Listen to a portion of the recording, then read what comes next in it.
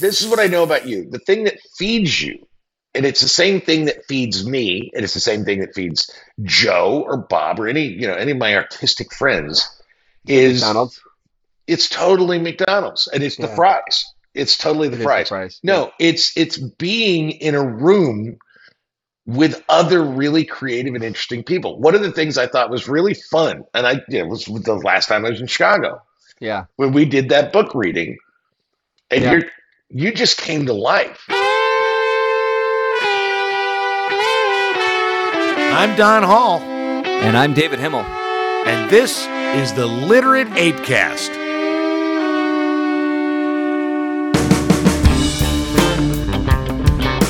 The Literate ApeCast uses bad words. If you don't like bad words, maybe shouldn't listen to it.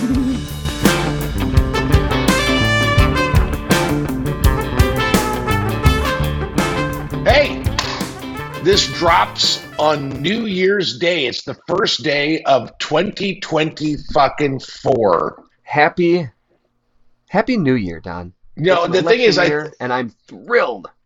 the thing is, Uh, it's an interesting thing because I wrote this both on my Substack and on Literate.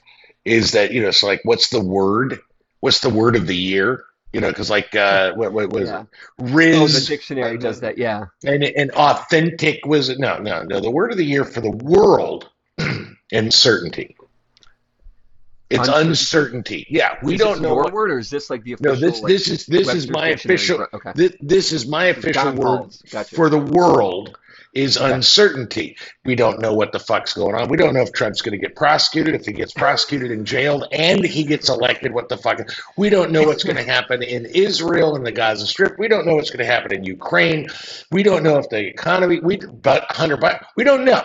There's a lot of uncertainty, and like you said, 2024. It's an election year. This is an election year in a lot of other countries too. This is crazy. It's uncertain. For me personally, my word for 2024 is reclaim. Okay. Because Tell me more about that. I'm doing is it's one of the things my dad. I don't even know if I said this on the podcast or not, but my dad asked me if going back to Chicago was like another reinvention. Mm-hmm. If this is another reinvention, because I've reinvented myself a number of times over the years. And I said, no, I don't think this is a reinvention. I think this is a reclamation, meaning that, and the way I put it in some other writing that I haven't put out yet, is that, I thought I was going to die when I was 45. I mean, I was convinced, maybe from the time, I don't know how long, but like from the time when I was in my 20s, I was completely convinced at 45, that's it. I'm done.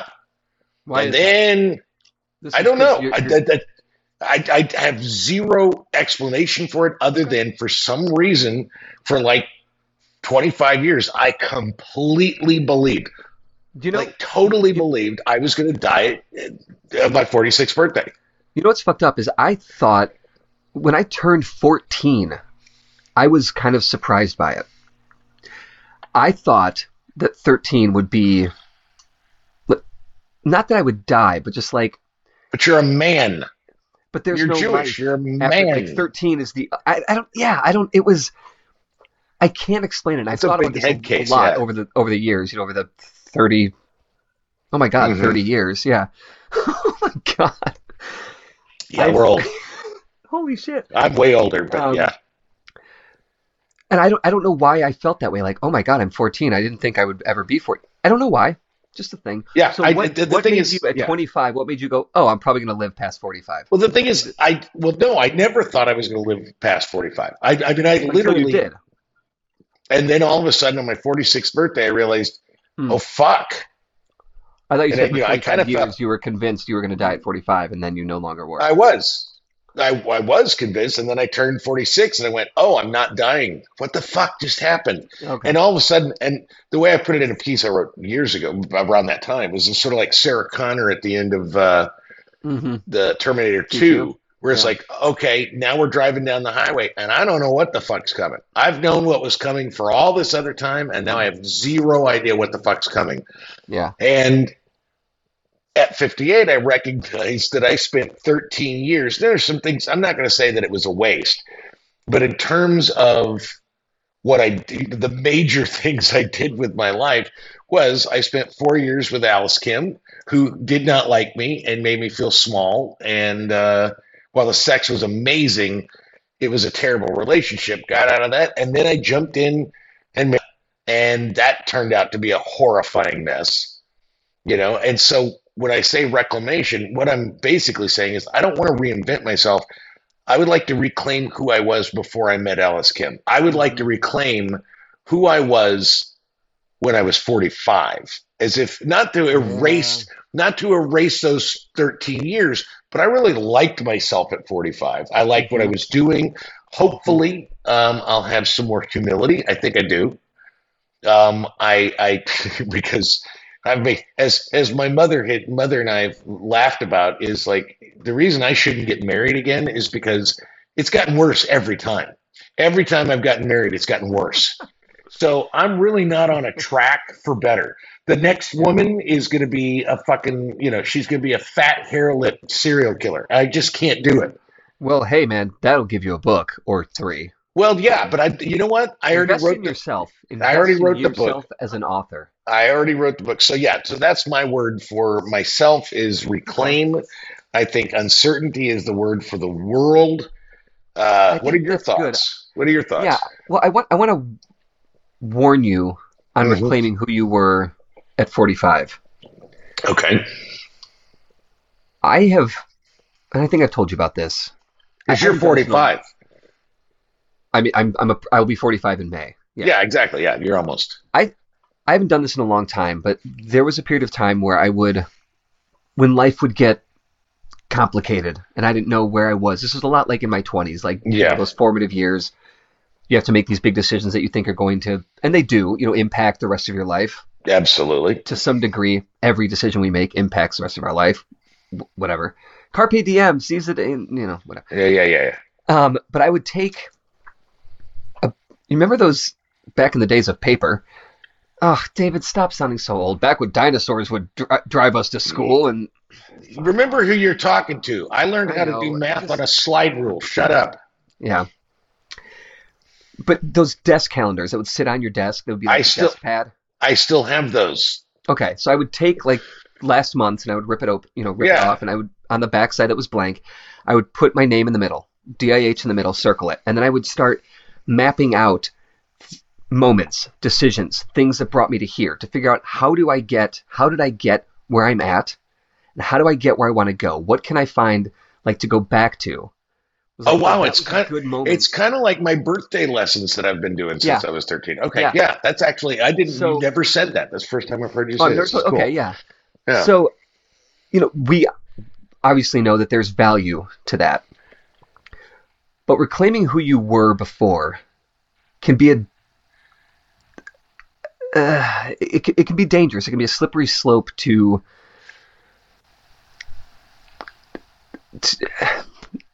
not good thing, to stumping yourself, to stalling out. Because I think that for a lot of time recently, in the recent years, I was trying to reclaim who I was at 25. But like reclaiming. But when you were 25, which means you were a complete douche. And when I was 45, the only thing that made me a douche was I was a little bit full of myself. No question. Okay. All right. The thing is, careful not to I'm going to be 45 again. No. I'm not looking to be, I'm not looking to be younger. That's not what I mean when I say I'm reclaiming myself. What I'm reclaiming is there was a period before I met Alice, and certainly before I married Dana, where I actually felt pretty good about myself. I mean, that's just it. At 22, 25, I felt really good about myself. I liked where I was doing. I liked where I was going. I liked the opportunities I was finding myself in and seizing. Well, the thing is, at 45, I had recently lost 80 pounds, like within 3 years. Was Ozempic around then? No, I actually had to do. So. How'd you do it? It's that crazy thing. I know this is nuts. I'm sorry. It's just crazy where Jenny Craig. No. Where you work out and eat less. It's fucking nuts. What? I don't know. Well, see, the thing about it is, I don't understand that at all. I understand why that's a confusing concept, because it did actually take me a year and a half to lose the 80 pounds, as opposed to too like, long. That's way too long. Exactly. Yeah, there's an impatient, there's an instant gratification you missed thing at going least on. one bathing suit season in that. Exactly. It's like, and well, there was no Instagram back there, so I didn't care. Okay. No, but that's the thing is, when I say I want to reclaim who I was when I was 45, I don't want to be like I was when I was 45. I want to feel less beaten up. I mean, the last 13 years, I can say, when it comes to, and the thing is, I don't know if I will ever regain or reclaim that trust in new people, specifically women. Those Marley chains. Yeah, man. I don't know if I'll ever trust women again. And I don't know if that's, whatever. That's not anything I'm going to cry about, but I would like to feel good in my skin. I would like to walk through the streets of Chicago feeling this is the thing that I've discovered in spending a year and a half with my family. And we're specifically looking at both my dad and my mom. And there's an interesting trajectory with the two of them, because when I got here a year ago, September, I was told by Dad's doctor that he wasn't going to last it. Yeah, it was a year ago, September. That's it? Yeah. Feels longer. When did Dana happen? Spring of 21? No, it was Easter of 2022. It's 2022. Okay. Yeah, Easter of 2022. Jesus. All right. Yeah. So that's the thing. It hasn't been 2 years yet since Dana and I got divorced. And you moved out there in February of 19. I moved out there in September of 20. No, you moved to Vegas. You moved to Vegas in February of 19. Yeah. Okay. February of 19. Yeah. Jesus. Okay. Yeah. Yeah. Well, Anyway, hold on. I just want to point this out, is that when I got here that September, part of the reason, and I don't know if you remember this, but one of the things I was thinking about is like, what am I going to fucking do once I get done with this lease in Vegas and get the fuck away from Dana? And one idea I thought about was just couch surfing for a year. Yeah. I totally could have done that. But what really convinced me to come to Wichita, not even knowing how much I needed to just have a place that was safe and quiet and had very little expectation of me, was the fact that I talked to my dad's doctor. My dad's doctor said he didn't think my dad was going to make it through that Christmas. And on the other hand, when I got here, my mom had given up. My mom was a fucking zombie. She'd been the sole caregiver for a man with multiple cancers who had given up on doing anything to improve his situation. Yeah. And that's what my dad did. My dad was like, no, I'm not gonna work out. I'm not doing anything. I'm just gonna die. Except he didn't. And so my mom was on the hook. And so when I got there, she was zoned out. She had no social life. She was in as bad a shape as I was.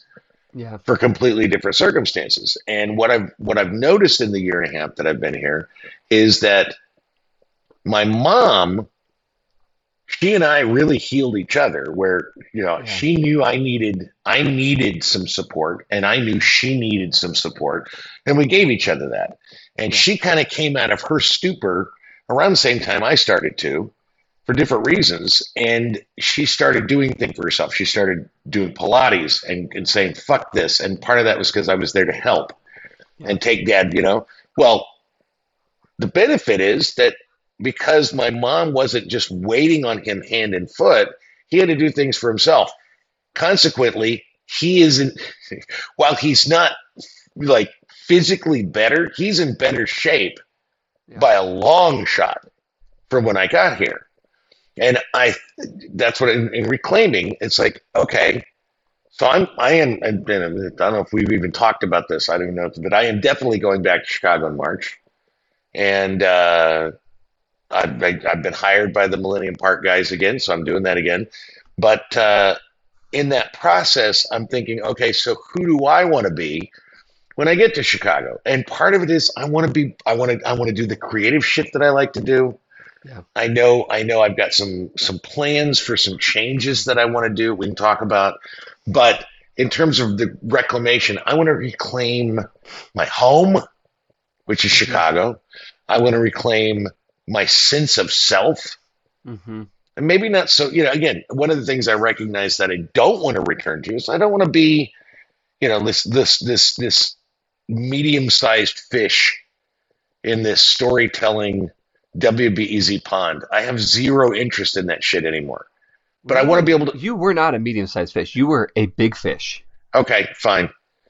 There's your humility. Look how you've grown. But I don't want to be that anymore. That stuff doesn't matter to me anymore. I want to enjoy the city. I want to be in the same city with my best friends. I want to enjoy the fucking food. I want to have things to do. Being in Wichita for a year and a half has really given me an appreciation for what I left behind, and also the realization that even Las Vegas wasn't big enough for me. Yeah, I mean, Las Vegas is it's a tiny town. It's a big town, but it's a small town. Yeah, and it's sort of like if Wichita had neon and a lot of prostitution, it might be Vegas, but it's not. So I think that's good for you, and I think that that's right. I think that it sounds, thoughtful and planned and good. Okay. I think for me, I agree with you that the word for the world is uncertainty. And I just want the world to be like, I want the world to agree, because the certainty that people have on shit around things that are completely uncertain. Yeah. Like, I mean, I don't know if certainty is even certainty is a thing. It does exist. There are things that are absolutely certain. It is certain that I love my boys. It is certain that they love me, even though Harry will say sometimes, I don't love you, Dad. I don't like you. But fuck off. Whatever. If you told him no, it's because you told him no. It's because I told him no. Because it's like you have to go to bed. It's 9:00. Yeah, I hate you. Whatever. Yeah. So I agree with that. I think the word for me is the essence is one-to-one with your reclamation. But for me, the word isn't reclaim. The word is balance. Okay.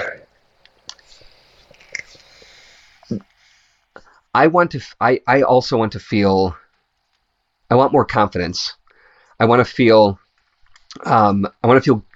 comfortable in my skin again. I want to feel like my skin actually belongs on me. And I haven't felt that way in a while. I haven't felt comfortable in my own skin. I haven't felt comfortable with the things that surround my skin. It's just been a weird time lately. And so, tell me about that. So what? Okay, without getting into specifics. Yeah, I mean, it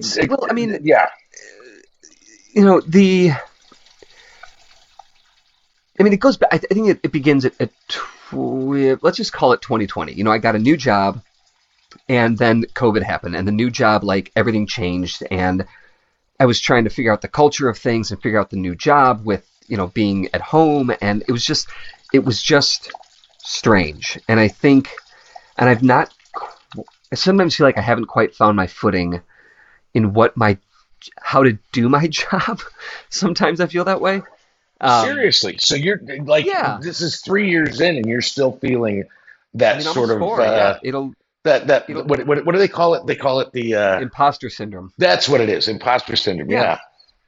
There is a bit of that sometimes, but I also think part of that is connected to other things in my life that are going on. I think that, understanding fatherhood and parenting with Katie, and, it just got to a point like where I'm just unsure about how to do what I need to do the things that I want to do, make those things happen. I've been saying this for 4 years. I want to write more. I want more time to be creatively outside of work. Creatively, well, and I think my own shit. And one of the things along those lines, creatively empowered for my own shit. Well, it's an interesting thing, because one of the things that I've thought about coming back to Chicago is, what it reminds me of is, for a long time with WDP Theater, it wasn't that I was the best actor or director, certainly not the best writer. But what I had was, I was that guy that drove everybody else to do great stuff. Yeah, you were the That's engine. what I do. I'm the engine. And it feels like, I mean, especially with you and I with Literate Ape, I think it's going to be really helpful to you and to me for me to be back in Chicago because I can't. The thing about it is I've been sitting here for a year and a half in Wichita, and I will admit, I resisted being proactive here.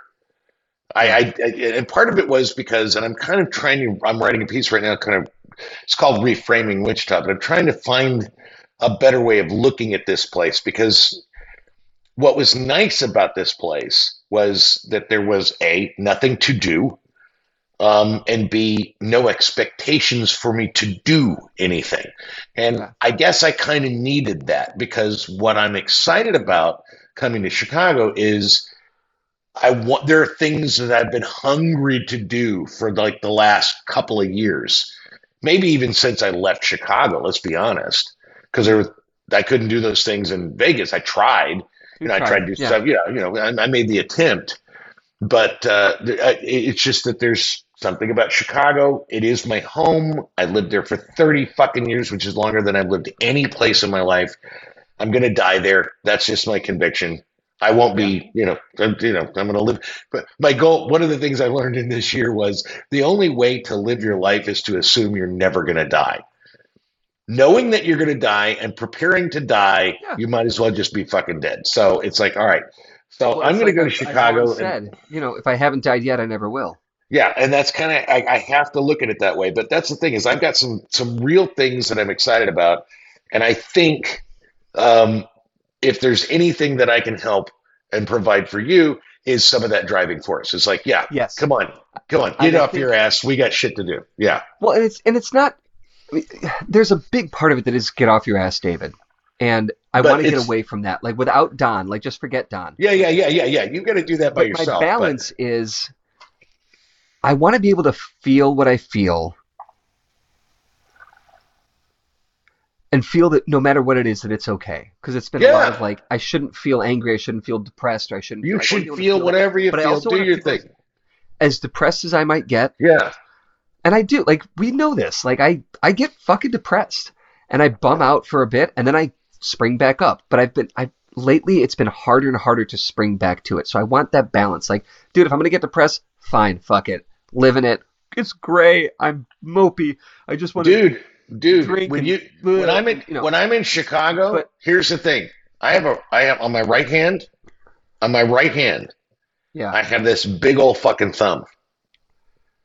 And when you get all depressed, I'm going to shove this thumb right up your fucking ass. But here's the thing: I want to feel that, but then I want to be able to come back and balance it out because it's going to happen. The thing that feeds you. This is what I know about you. The thing that feeds you, and it's the same thing that feeds me, and it's the same thing that feeds Joe or Bob or any of my artistic friends. Is McDonald's? It's totally McDonald's, and it's the fries. It's totally the fries. No, it's being in a room with other really creative and interesting people. One of the things I thought was really fun, and was the last time I was in Chicago. Yeah, when we did that book reading, and you just came to life. It was like it just, you could see the energy in you. It was just so much fun. We had MJ, we had Heather, we had Joe, MT. And we had MT. Sorry, Michael Jackson was not there. He was there, and he fondled my balls. I mean, in spirit. I'm a little old for him, but whatever. But no, that's the thing is we had, and then the room was full of really creative and interesting people, except for John Capal, who was not talented or interesting. But anyway, hey, reclaim the goodness. Okay, Hey, it can't all be reclaimed. All right. Well, all right. But I watched you in that room on that stage with that Literate banner behind you, and you could see how much you were enjoying yourself. And if there's anything that we can do together, that's a thing. I know we're doing Bughouse out of the fucking gate, motherfucker. I know there are things that I'm going to do in my life this year that will allow me to have more balance, to be more balanced, to be kinder to myself, to lean into that creative side that I don't get to do as much because of 1,000 reasons, work, kids, marriage, whatever. But like this year is about balancing it all out, being a really good dad, being a good, partner to Katie as we raise the kids, being a good worker at August Jackson, being a good co-editor and whatever the fuck else we are. Whatever we do. Being a good co-creative. Friend. But just like balancing all those things out. And really, it's living. So I wrote, one of the things I did with my therapist a little bit ago was I had to like reassess kind of like the mapping out that I was talking about earlier. Yeah. Like, all right, what are my values? I've never really thought about what my values are. And here's what I wrote down. Oh, that's great. My values, in no particular order. I just wrote them down as I thought about them. Acceptance. Okay. Forgiveness. Understanding. Now. Curiosity. Wow. Friend and family relationships. Balance of social and solitude. Emotional balance. So again, like that whole like I'm depressed, yeah. But now I'm fine. Okay. Adventure and artistry, creativity. Wow. Those are the things that I am hunting. A lot. The thing is, you have, because I've done the value thing on my own. I don't have a therapist. The world is my fucking therapist. But I've done the same thing where it's like, all right, so what do you value? And mine pretty much, I want to say, just lands on three things. Okay. Like 3 things that I find inspiring or excited, that I have the highest value for: creativity, honesty, and loyalty. Those are the things that I value. Those are the 3 things. If I had to just like boil it down, because you've got a really good, like a seriously good list. My list is real short, real simple, and maybe that's the Gen X, the older Gen X in me, but whatever. I value. Thank you for that, by the way. Yeah, the highest thing that I value, the thing that I value the most, really, that I value the most is creativity, even the face of failure, creativity. Yeah. Honesty is next, and that goes to play in creativity, and loyalty. Those are the things that I want to give, and those are the things that I expect back. And so those are my values. Yeah. I'm excited. Am I excited for here's the thing is I'm excited for the opportunity that I have to really like sink my teeth into these values and hold myself to them and hold other people to them. And if these other people aren't going to be on board with it, fuck it. But that's what friends are. Like, you're not friends with somebody. Would you call these New Year's resolutions? Or, because that's the thing is, I don't believe in resolutions. Look, I wrote this down. I like to set goals, but not resolutions. My values is a Post-it note. It says, live my values. The next Post-it note is what my values are. And this is as of November 20th, 2023, which is a month and a half before New Year's resolutions. No, it's not a New Year's resolution. No.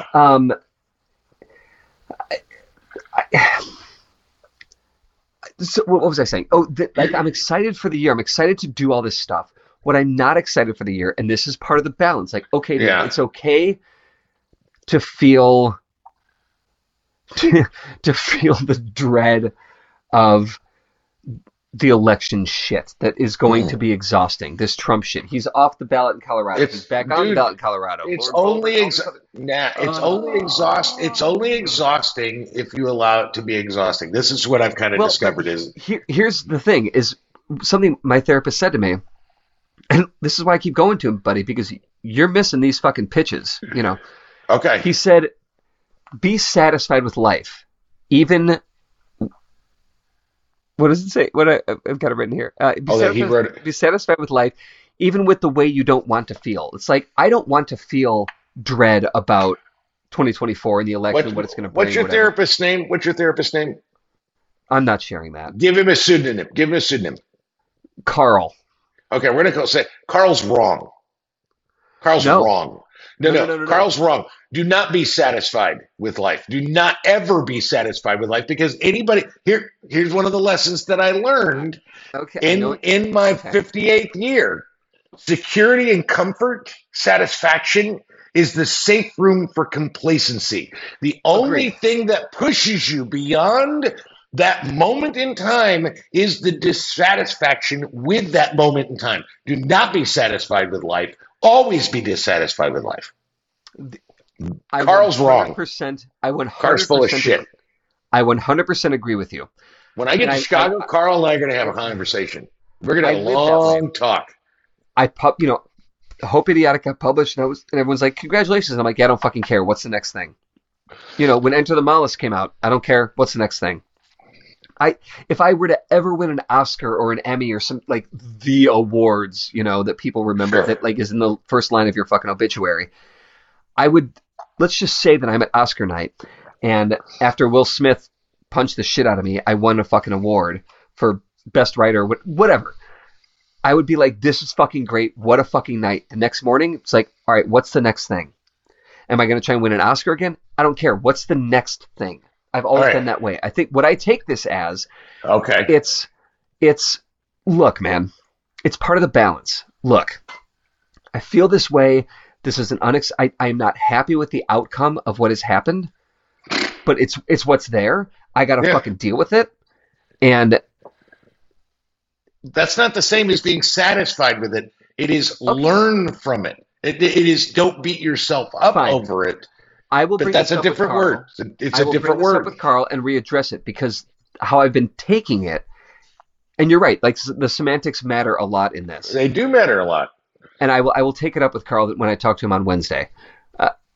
But everything you just said, yes, like, because so much of what has happened in the last couple of years, I've been like, well, this is not fucking okay. And then I sit and stew in how it's not okay, and this is not what I wanted for my life, and that you sink down into the depths of the mucky shit. And that's the thing, is maybe I'm conflating satisfaction with acceptance. Yeah, don't accept it. Just be like, well, this is I don't accept it. I'm satisfied that something happened, and now I need to fucking not sink into the shit, but step out of the shit before it ruins my fucking shoes and my socks and then my pants and my shirt. To backtrack, I just want to point out, even if I win an Oscar or a Congressional Medal of Honor, anything, I only want one thing in my obituary.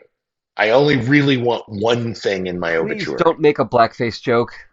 No, it's not a blackface. I just want. Thank you. He was useful. That's all I want. Yeah. That's all I want. Because if there's a difference between me at 45 and me going forward, is what I've realized is sure, accolades are fine. Sure, self-importance has its place. But really, if there's anything Wichita's taught me in the last year and a half, is that I am the most happy when I am useful to others. Mm-hmm. Mm-hmm. And that's a great lesson to have learned, and a great thing to, it's not a resolution, but it is just sort of like a general principle that I would like to move forward with. So you don't do resolutions. What do you do? I guess I do Yom Kippur. Like I do the Jewish New Year thing. The Day of Atonement, yeah.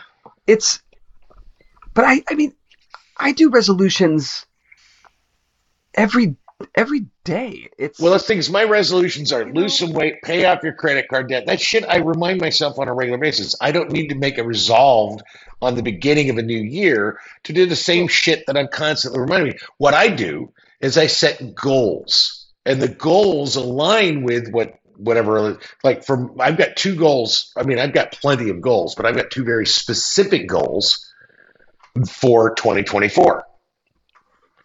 Okay. One goal is, hey, while I was in Wichita, I published 2 fucking books. Yeah. And for my money, it doesn't matter what anybody else thinks, I think they're pretty good books. I like them. I enjoy both books. I think they're, for different reasons, I like both books. Yeah. So for 2024, I'm going to publish 2 more. Okay.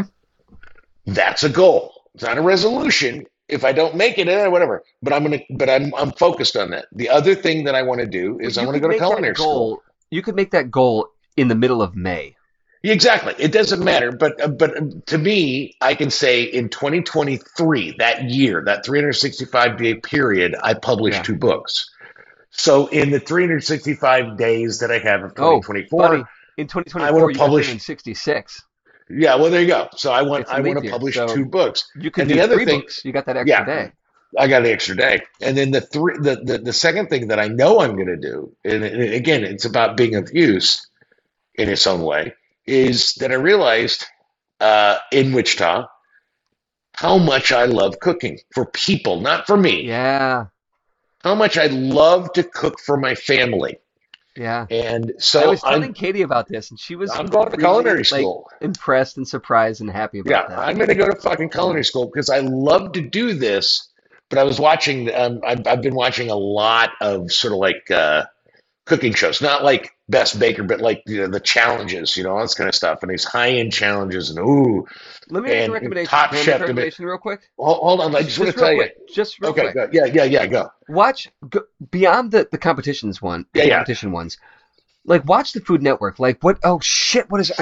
I had it and it just escaped me. I'm gonna send you a list of just like cooking shows where it's just like like the Gloria, Yeah, the Gloria. the Julia Child stuff.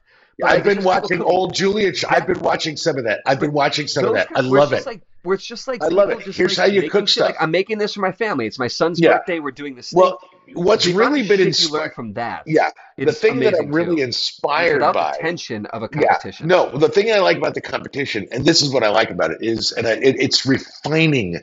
It's refining what I value in the cooking. This is a crazy thing. I never thought this way. But it's like, okay, so I love cooking for my family. And so I'm watching all these high-end cooking shows, and they're cooking for, they're cooking for high-end 5-star restaurants. It's all about precision and presentation. And there's this real focus on that. And I appreciate the artistry behind all of that. I genuinely appreciate the artistry behind it. But what I've realized is what I want to learn, it's like, okay, if I'm doing a 5-star restaurant, that kind of thing, what I want to learn is I want to learn how to cook better food for my family. So when I get to Chicago, my plan is to go to Kendall College and get a culinary license. I'm going to learn the technique. I just got to share this with you. This is the funniest fucking thing ever. For Christmas Day, my sister requested, my niece had her birthday, and she requested birria beef tacos. And I didn't know what the fuck that was, but she said she'd had them in Wichita at a place called TJ's Tacos. Well, what birria beef tacos is basically it's slow braised beef. It's a big ground chuck steak. It's short ribs, that kind of thing. So I went to TJ's and I had their birria beef tacos, and they were subpar. And I immediately, upon eating them, went, I can do better than this. Yeah. That was the first thought. They were fine, but I can do better than this. So I went, I made them better. And my niece, who loves those tacos, went, oh my God. My sister was to the point where she was literally taking the tacos and putting them in her purse because she was afraid there wouldn't be any for her to take home. And I went to her and said, you don't have to, I'll give you leftovers. In her purse? Well, it's because she didn't think she was going to have any any tinfoil or something. Or no, was it was like in a paper towel and just put it in her purse. I said, don't do that. I said, I will prepare you leftovers because she loved them so much. With all due respect, I gotta say this. With all due respect, that is some white trash fucking shit. Well, yeah. Who you talking to? Anyway, she was like, and so she calls it butter beef because she thinks it's so delicious that it's like butter. Great. Yeah. So anyway, I love that. I love that so much. Yeah, it was just so funny because she loves it. My sister is very picky about food, so I love. So what I realized I don't buy that at all. If she's shoving the thing that she thinks is butter into her purse with a paper towel, trust me. I've watched her eat. She's very picky about what she likes and what she doesn't like. She's very critical, and apparently she loves everything I cook. So what I realized was, what do I want to learn from Kendall College? Hold on. What do I want to learn from Kendall College? I want to learn how to cook higher end food that my family will love. I don't give a fuck about like some high end five. And I just got to show you this. It's so funny. You were talking about like watching cooking shows. I realized when I was making the birria, because they wanted the birria beef and I did pulled pork, and I don't know how to fucking chop an onion. I don't know how to dice an onion. I was just gonna say, one thing I Dude, was to learn this year about cooking is how to properly chop an onion. I fucking hate it. I know how to do it. I just did it today. I went online and I went to YouTube and I said, Gordon Ramsay, how to chop an onion. And it's the perfect fucking way to dice and I tried it today because I made some chicken for myself for the week. And it was like, oh my God. That's so fucking cool. Yeah. I mean, it's just like, that's so fucking cool. Eric Wilson, you know Eric.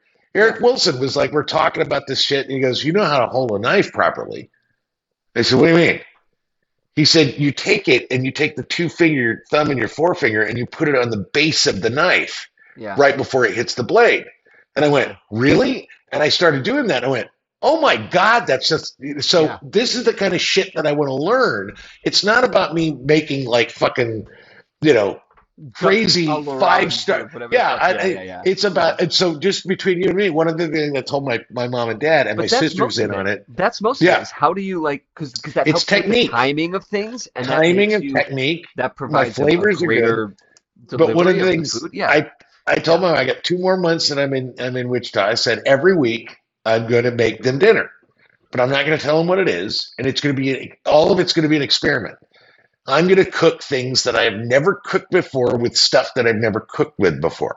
Mm-hmm. So that, and it's going to be an appetizer. It's going to be an entree. It's going to be dessert. I've never done desserts. I have to learn if I'm actually going to cook, I got to learn how to do desserts. Yeah. So, next week, just so you know, next week I'm doing, crab stuffed mushroom caps. Love that. Portobello mushroom caps, big ones. I'm doing Cajun shrimp tacos. Oh, and I'm getting hard. And I even bought on Amazon. They have this these 2 stainless steel things where it's like you can put the taco shells in them, like the soft tortillas in them, and they're just shaped like a taco, and you can put them in the oven. I love that. And then I'm making a thing called, of all things, rhubarb fool with strawberries. That is the dessert. That could be. Okay. Well, it's, and so it's not, I got to learn how to do pastry. I got to learn how to do pasta, but it's sort of like, this is a whole new world of shit that I'm excited to learn. And that's the thing is I'm genuinely fucking excited to learn this shit. So, if there's a goal that I have for 2024, I just want to be the best cook that I can be, so that I can be, so that when my goal, if you want to know what my goal is, I want to get so much better at cooking that when I come to Kansas next Christmas, I'm making them fucking 5-star Michelin meals that they fucking fall over. Well, already my mom and my sister have already said, we're not going back. We're not cooking anything. We're not going back.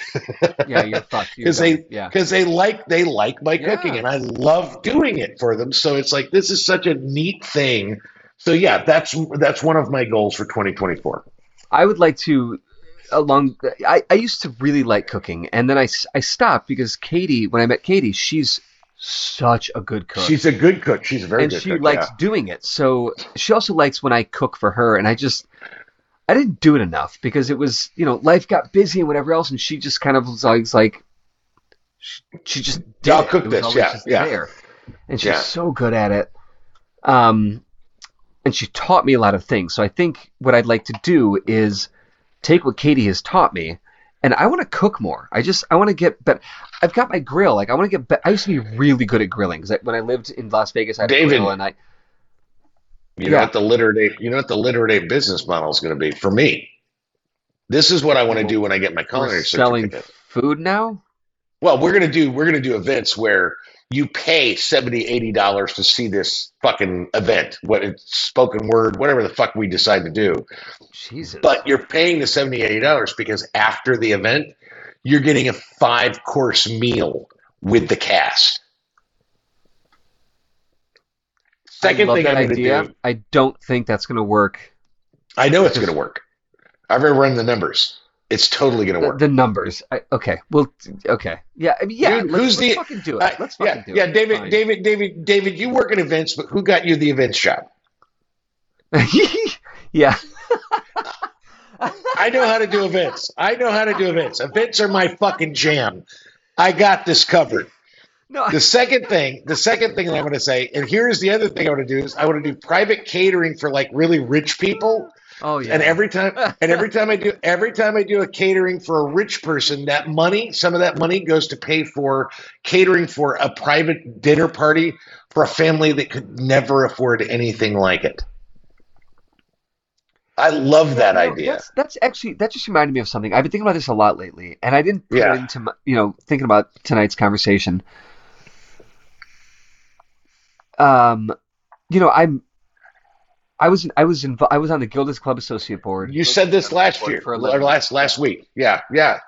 This is what we're going to do, David. We're going to feed people. That's our Literate Ape charity. We're going to fucking feed people. Yeah, I love this. The homelessness, the hunger. We can't do anything. The thing is, we can't do anything about homelessness. But you know what we can do?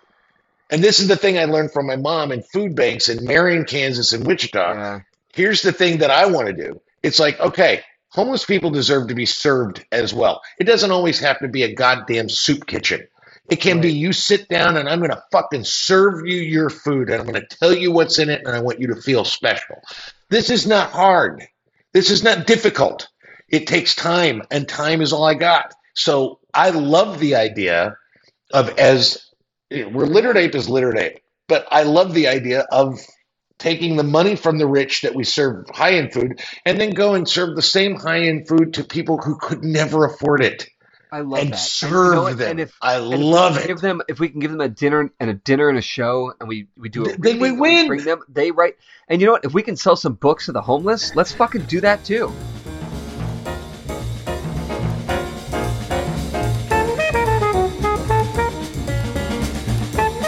And now, Warsack of the News.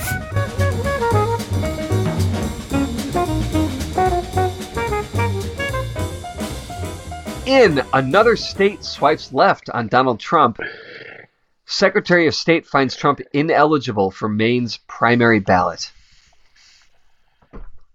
I'm a little there are two things that I have with this. Number one, I think it's hysterical that Republicans, and specifically Donald Trump, but mostly Republicans, anytime the states do something that goes against progressive ideals, they say we're a republic, not a democracy.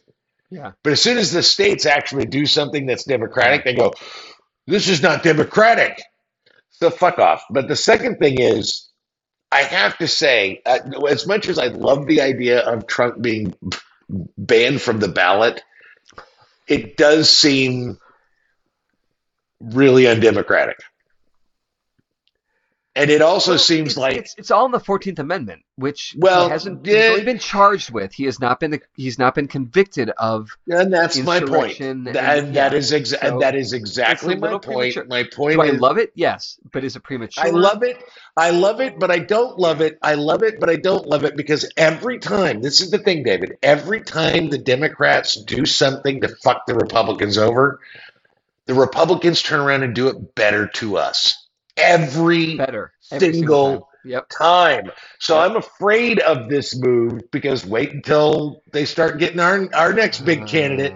And they're going to get him. Oh, well, he was whatever. He did a thing. So we're going to remove him from the ballot. Or maybe it's a she, or maybe it's a they. And they did this, we're going to remove them from the ballot because they did this. I really think this is a bad precedent, but that's just me. I love it, but I think it's going to bite us in the ass. In Fox News delivers correct journalism again, Florida family uses Apple AirTag to locate stolen luggage from a North Carolina airport to suspect's home. I kind of like the AirTag thing. I don't know if I don't even know how to feel about that. I mean, if somebody stole my luggage and I had an AirTag, I probably wouldn't call the police. I'd just go there with a fucking baseball bat and beat the shit out of them. But okay. Well, here's what attracted me to that headline is tell me. I have 4 AirTags. Okay. I bought them before we went to Israel in case we lost our luggage. We had connecting flights and we're going overseas. Because of those dirty Palestinians, I know.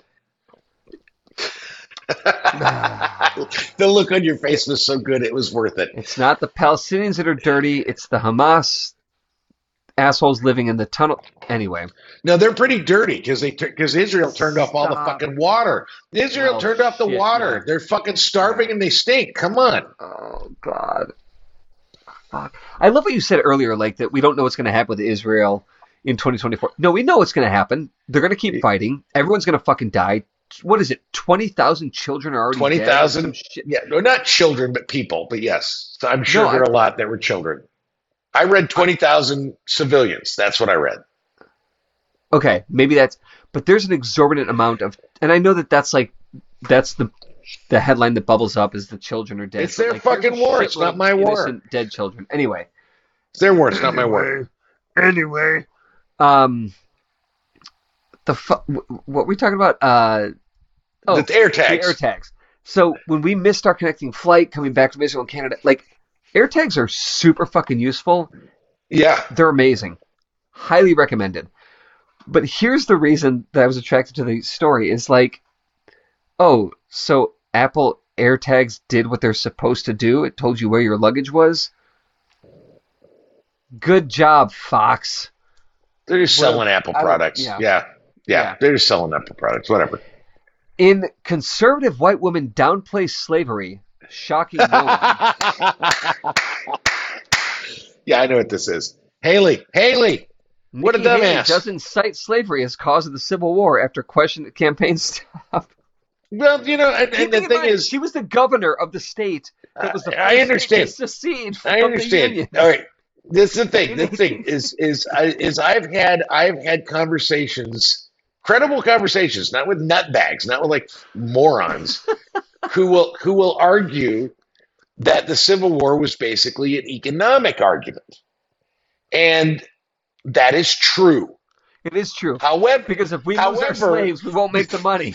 That's and that's what I always come back to is, okay, I understand the argument that it's an economic argument, but it really boils down to is if we don't have our slaves, our economy is going to die. So yeah, it's really about slavery. No matter how you slice it, it's about slavery. It was always about slavery. And yeah, there are economic concerns about it. If I had free labor, it would be an economic concern if you were going to take away my free labor. So no, Nikki, and she backtracked and apologized. She's fucking moron. She did. She also said she'd pardon Trump if he was convicted if she was president. It's like, fuck off. All right. Yeah. She know Lauren Boebert, because I wouldn't fuck Nikki Haley, but I would fuck Lauren Boebert, like, seriously, in the back of a fucking pickup truck with a hay bale. Yes.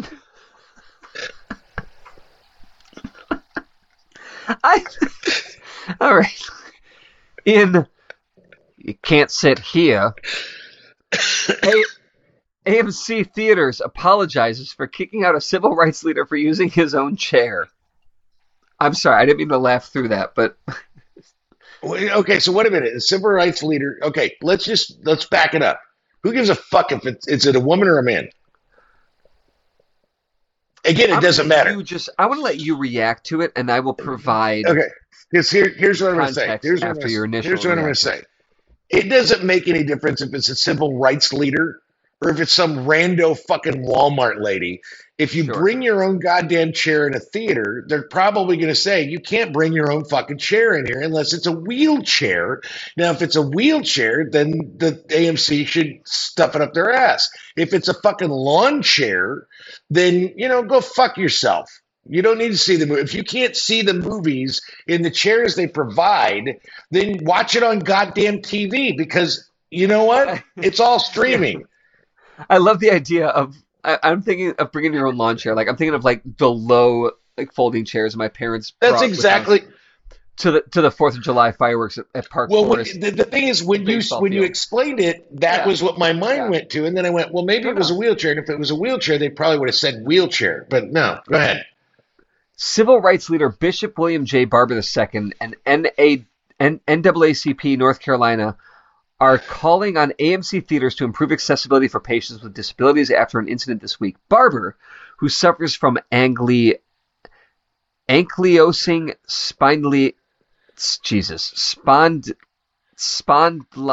So he suffers from a thing. What's the thing? It's a type of arthritis that causes inflammation in the joints and ligaments of the spine. Was escorted out of AMC for bringing his own chair to watch the showing of The Color Purple with his 90-year-old mother in the accessible section. Quote, "The movie was supposed to be a gift to my mother," Barber said at a press conference Friday. What happened was he's got this issue where it stiffens him up. He can't quite sit. He can't sit in low chairs. Wheelchairs do not work for him because they're too low. I don't know what this chair was exactly. So it sounds to me like, hey guys, you need to be a little more flexible on the accessibility stuff. And what it sounds to me like is, you know what, motherfucker, call ahead. All you have to do is call fucking AMC, the theater you're going to, and say, listen, I've got this crazy disease that David Himmel can't pronounce, and I need to have my own chair. Could you accommodate me for that? I guarantee you,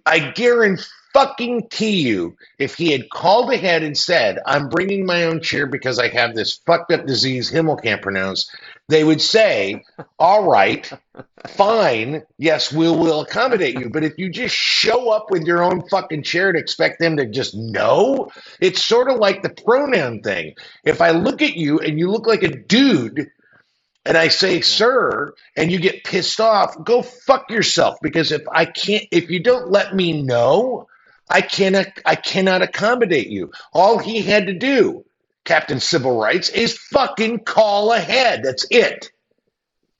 That's my response. In Her Heart May Not Go On, Celine Dion's sister says the singer has no control of her muscles amid battle with stiff person syndrome. Stiff person syndrome? The fuck is that? You can pronounce that. You can sure pronounce that shit. Celine Dion's sister shared that the singer has lost control of her muscles amid her battle with stiff person syndrome. Special chair syndrome for the other guy. Okay, keep going. So apparently she's got. I've never heard it. There's got to be another name for it, but stiff. Well, I'm sure there is. Stiff. That's just the worst. That is the worst name of a disease I've ever heard. Her sister said, quote, that Celine is working hard to battle through her disorder, but she doesn't have control of her muscles. There's no doubt that in our dreams and hers, the idea is to come back to the stage. In which state? I don't know. The vocal cords are muscles, and the heart is also a muscle. You know, it reminds me, my mom and dad went to Branson, Missouri decades ago, and they told a story about seeing Andy Williams. You remember Andy Williams? Have you ever? I remember Andy Williams. Don, who are you talking to? All right, you don't. Okay. Anyway, he was a singer back in the day. Of course I fucking know Andy Williams. All right. Well, Andy Williams. Carol fucking. Okay. All right. Come on. All right. There you go. So we're on the same page. The fucking Andy Williams show. So they go to Branson and it's. I'm offended by that. I don't know who Andy Williams is. Fuck you. Yeah. All right. Fuck. All right. You. Wow, that was an extreme reaction to an Andy Williams thing. Wow, that's intense. Literally, all right, we're done. No more. We're done. No more creativity. Anyway, they go to see Andy Williams, and Andy Williams is so fucking old. He's so fucking old. Seriously, and then my mom loves to tell this story. He's so fucking old that they literally. I mean, it's not just like a hand cart. It's not like a dolly. It basically is a dolly, and they fucking dolly him out. He sings one song and they dolly him off. And they paid like $50 to see this one ancient guy. Guess what, Celine? All they wanted to hear was hang it up. The most hang it up time of the year. He couldn't even. Yeah, all I'm saying is, Celine, I feel bad that you have stiff arm disease, but hang it up. You made your money. Calm down. Don, it's not stiff arm disease, you fucking asshole. It's stiff person syndrome. Well, there you go. Okay, Let me just. I know that like this is not the game. We do this a lot. Like the game of Rorschach of the news is like let the one person react and leave it. Yeah, I know. And we're terrible we at this. always But I do just it. gotta say, We really are terrible at it, but it's okay. I got issues with Celine. First of all, her great love story with her husband. God rest his soul, or Satan, whoever.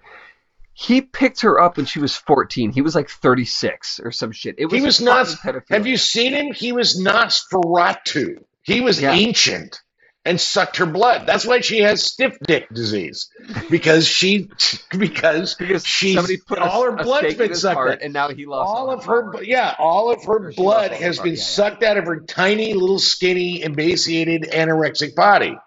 I was living in Las Vegas and working radio at the time where she came hold to on. Caesars. I just thought of something. When she gets over her stiff leg disease, I want to have a double bill of Celine Dion and Lizzo. Holy shit, that's a before and after. Let's go. There you go. Jesus Christ. Hey, I want to get over my stiff dick disease. Yeah, that's why I got that. Anybody want to help me with that? All right.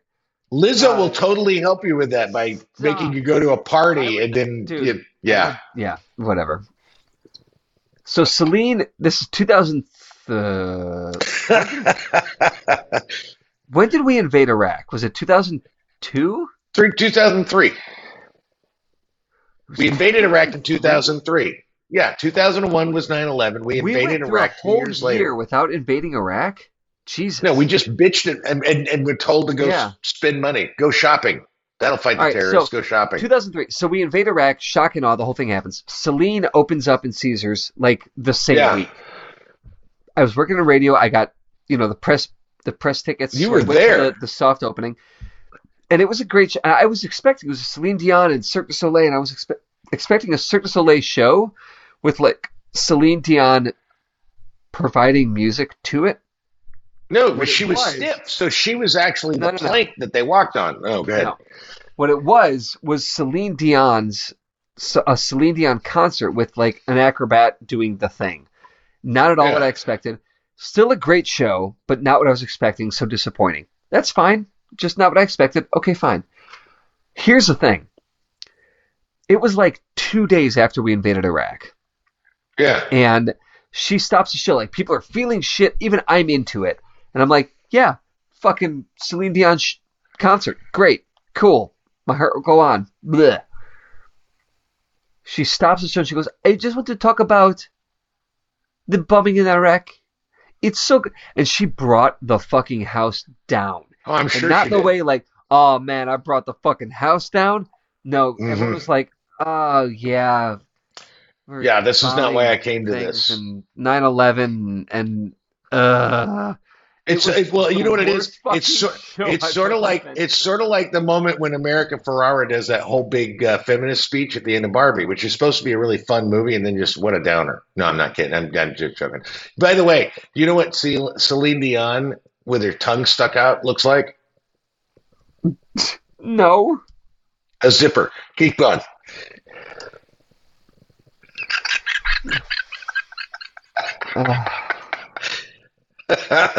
I thought you'd appreciate that. But a Canadian zipper, so it zippers faster and cheaper? with tiny little tits. Keep going. It zippers so politely. Thank you. Instead of zip, it goes thank you. All right. Thank you, eh? We will workshop those jokes. Okay. And those workshop jokes will be in show notes. In Don Hall steps don't mean shit if he ain't racing. Road races come roaring back in 2023, and things are looking pretty busy in 2024. So what's a road races? What I don't know what that means. This is out of Runner's World. This is the magazine Runner's World. Okay, yeah. People signing up for marathons, half marathons, triathlons, ultra marathons, the whole thing. Now, the thing is, if I don't run marathons, fuck you and suck my dick. And what I'm going to do, and Joe and I did this 1 year, and you and I are going to do it next year, just so you know. And you're going to do it. You don't have a fucking choice because I'm not going to give you one. I mean, that's how I got my first tattoo. So, okay, go on. Have you ever heard of the Tough Mudder? Yeah, I've done Tough Mudder. Have you done Tough Mudder? Yeah. You did it, really? Yeah. Okay, Joe and I did it, and I'm doing it again because I loved it. It was stupid. Great. Let's do it again. I'll kick your fucking ass. All right, cool. Well, no, I'm sure you will. You run. I don't run. But if there was like a lift, you make steps. But if what there are your steps at, Don? but if there was a lifting competition, I would lift you and 5 people next to you. You fucking okay. Anyway, I would. All kidding aside, I would like to challenge that because the lifting I do with my children, dude, they weigh 7 pounds. Bruh. It's like picking up a fucking dog. Calm down. Calm down with yourself. We'll see. We'll test this. Your arm, your one arm, you have to put both of your arms together to match the one of mine. So stop it. You have to put both of your arms together to match one of my dicks. And now, an extraneous quote of the week to ponder as you consider life's most pressing choices.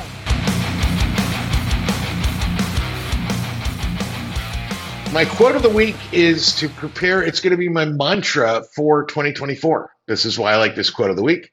It is Albert Einstein, not Albert Brooks, who was actually Albert Einstein, but the actual Albert Einstein.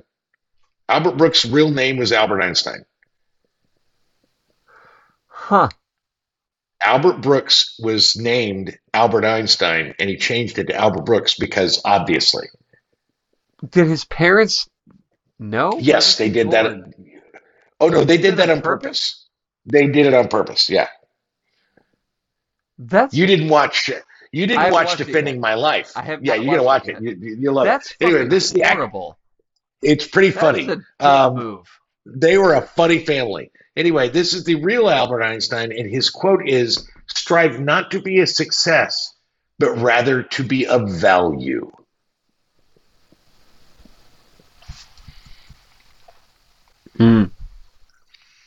It changes the scale of things, doesn't it?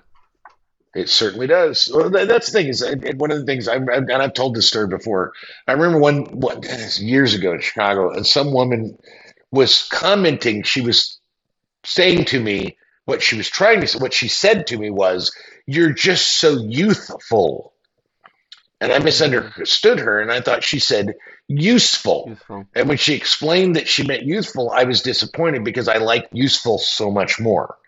And so what I'm going to strive in this coming year is not to be a success. I don't care about that. That metric is different for everybody. But I would rather to be of value. Thank you, Albert Einstein. I would like to be of value to myself, to my friends, and to others. And that, I think, is it's not a resolution, it's a goal. And that's a goal I will, that's my billboard. That's my what is it, Burma Shave? That's my Burma Shave billboard as I drive by that I see every 5 miles. That's it. I love it. I can add nothing. It's a good one. I'm happy with it. Yeah. There are 6 things you should do this week.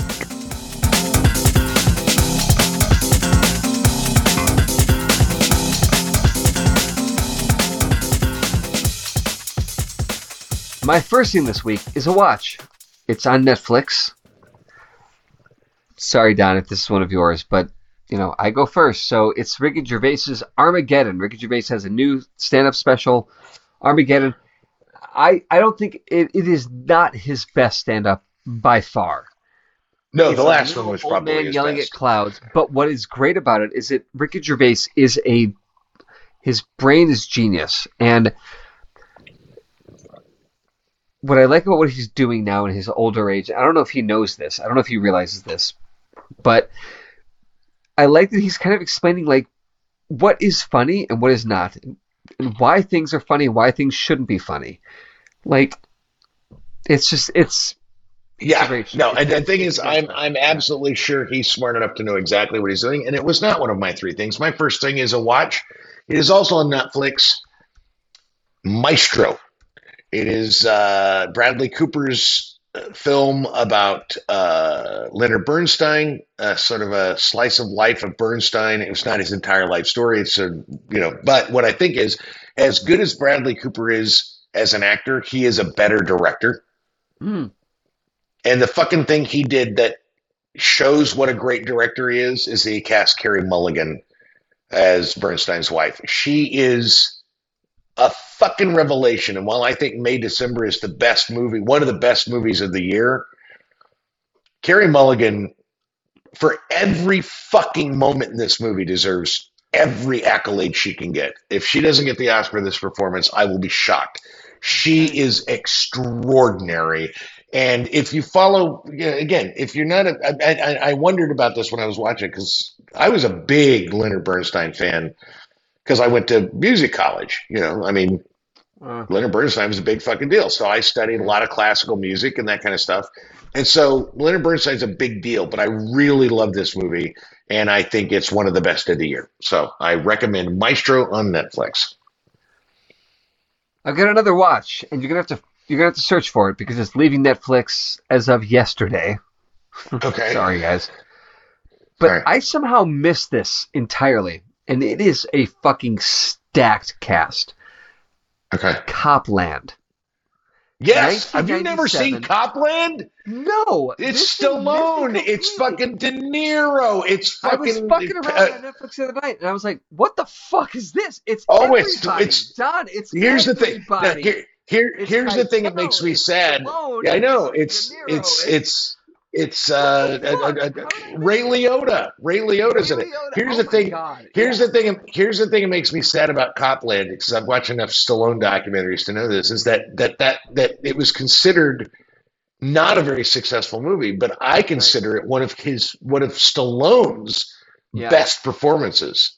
I think it's a great movie. I think it's a phenomenal movie. I've always thought, because you can't name a Stallone movie I haven't seen. Except for perhaps The Italian Stallion, which was the porn that he got the name from. But I didn't see that. Yeah, I didn't see that. The night is young. No, I agree with. I agree with you. Copland is a solid pick. My second thing is a watch, and this is a charming thing. And for someone whose romantic tendencies have been beaten down to death, whose every possibility of romance has been burned, stuffed up the ass of a goat, and sent over a fucking cliff, on Apple Plus, Jessie Buckley, Fingerprints. It's genuinely, well, the thing I loved about this movie is it takes place in a world where they have this technology that says that love, that your love being, when you're in love, it starts in your fingernails. They pull the fingernails out of two people think they're in love. They test the fingernails, and if they're compatible, they get 100%, and then they are a perfect couple. This is about Jessie Buckley, who was in Women Talking, and I'm thinking of ending things. I think she's brilliant. Totally want to date her. Not gonna. But I just love her. I just think she's so fucking amazing. But it's basically where she is with a perfect match, but then meets someone, and it is an entire movie of watching two people so desperately in love with each other that they can't say it. It's just, I loved it. It's so charming and so lovely, and I loved it. It's called Fingerprints, and it's on Apple Plus. That's my third thing this week. It's a read. It's in what is that magazine? It's been around for a long time. The Pacific? Is it the Pacific? It's the Pacific. It rhymes with the Pacific. It's the Mediterranean. It's the Dead Sea. Yeah. This is by Laura Kelly in The Atlantic. What Gen Z is finding at the library. This is a good article. Yeah. Kids want to read fucking paper books, man. Paper's coming back, y'all. Fuck yo trees. Fuck the Lorax. It's so funny because my third thing was going to be an article in the Atlantic about how smartphones are making kids dumber, but that's not what I chose. I changed it at the last minute. But that is a very good article. I highly recommend it. But I think you're going to like my third thing the best of all of our six things. Go. How old were you in 78? You were dead. You weren't even existing. I was, for part of it, I was, well, for most of it, no, I wasn't alive. I was barely an embryo. All right, here's the thing. And I feel stupid, and I'm going to say it anyway. Sort of like somebody that said, yeah, I saw Pearl Jam when they were just a bar band. You know, I get it. That's an annoying thing. But in 1978, I loved Star Wars so fucking much that and my mom confirmed it for me the other day. Yes, I did watch the Star Wars holiday special, which you cannot find anywhere. You cannot find there is it a document. I remember it anywhere. It does not exist. I saw it live. And at the time, I thought it was amazing. But here's the thing: there is a documentary made on Amazon called "A Disturbed Force," and it is a documentary about the making of the holiday special, the Star Wars holiday special. And I mean, it has got Patton Oswalt and Kevin Smith and all the people that were involved in the early Star Wars and excerpts from the people that actually wrote it and Bruce Valance. This is a fucking great documentary about a really unique. It's called "A Disturbance in the Force." It is on Amazon. It is it's a hoot. It's a real hoot, and it's watch this. Let's see on Amazon. Amazon. Okay. Great. Yeah. I mean, you have to rent it. I rented it, but it was like I had to watch it, and it was it was just a mountain of laughs and a real joy. And it really, one of the things, and I don't know if you've ever, we did a show at WNP that was the Vladimir Dracula variety special show. And it was really taking Ron Kuzaba, who did this incredible Dracula that we did with a show called Renfield, which was a series, was a drama. And I thought his Dracula was so fucking funny that I created a 1970s talk show complete with Ruth Buzzy and Johnny Cash. And I love nothing more than bad 70s fucking variety shows. And I love the explanation of this on IMDb. In 1978, filmmaker George Lucas is persuaded to turn over Star Wars to the world of the 70s variety hour. Dude, I'm telling you, this is a great documentary. What I loved about it was not only does it talk about Star Wars, not only did it talk about the phenomena of Star Wars, I love one guy's talking about how he loved the period. His favorite period of Star Wars was after the initial Star Wars, and it became this mega hit. And nobody knew why, and nobody knew what it was. Before Empire Strikes Back, so there's no legacy coming. Right. And a year later, they were like, it's all the cash grab. It's all the toys, and they do this fucking variety show that has a 15-minute sitcom of the Wookiee family where no English is spoken and no subtitles are put up. It's literally wah, wah, wah. I think this is the greatest fucking documentary I've ever seen in my life, and I can't. If you've never, because there are people that are Star Wars fans that never even heard of this thing, and I, it's okay. It's Lucas wanted to burn all the negatives. He hated this thing. I love this documentary, and I can't recommend it enough. If you're a Star Wars fan, even in the slightest bit, go on to Amazon, spend the $4. A Disturbance in the Force will make your fucking night. It's just the best thing I ever saw. All right, there you go. Happy New Year, David Himmel. I hope 2024 is better for you than 2023. I certainly anticipate that 2024 will be far better for me than, and not that 2023 was bad. 2022 was a shit show. 2023 was I'm hiding. I'm like Billy the Kid hiding in a fucking barn for a year. And now I'm coming back out, and I've all my gunshot wounds are healed I have up. found that the odd years are the harder ones for me. The even years are better. So, here's to it. Either way. You can listen to the Literate ApeCast on literateape.com, Apple Podcasts, Spotify, or anywhere you go to get that delicious podcast experience. If you enjoy the dulcet sounds of two white guys babbling about whatever comes into their stunted brains, leave us a review anywhere that, reviews are left. And share it with someone which you have a dubious relationship. For information about Literate Ape, go to literateape.com, of course, and check out the rest of our podcasts and our years of scribbling. Music on the ApeCast is courtesy of Mike Vinopal and Locomotive. You can find them all over Chicago and online at locomotiveband.com.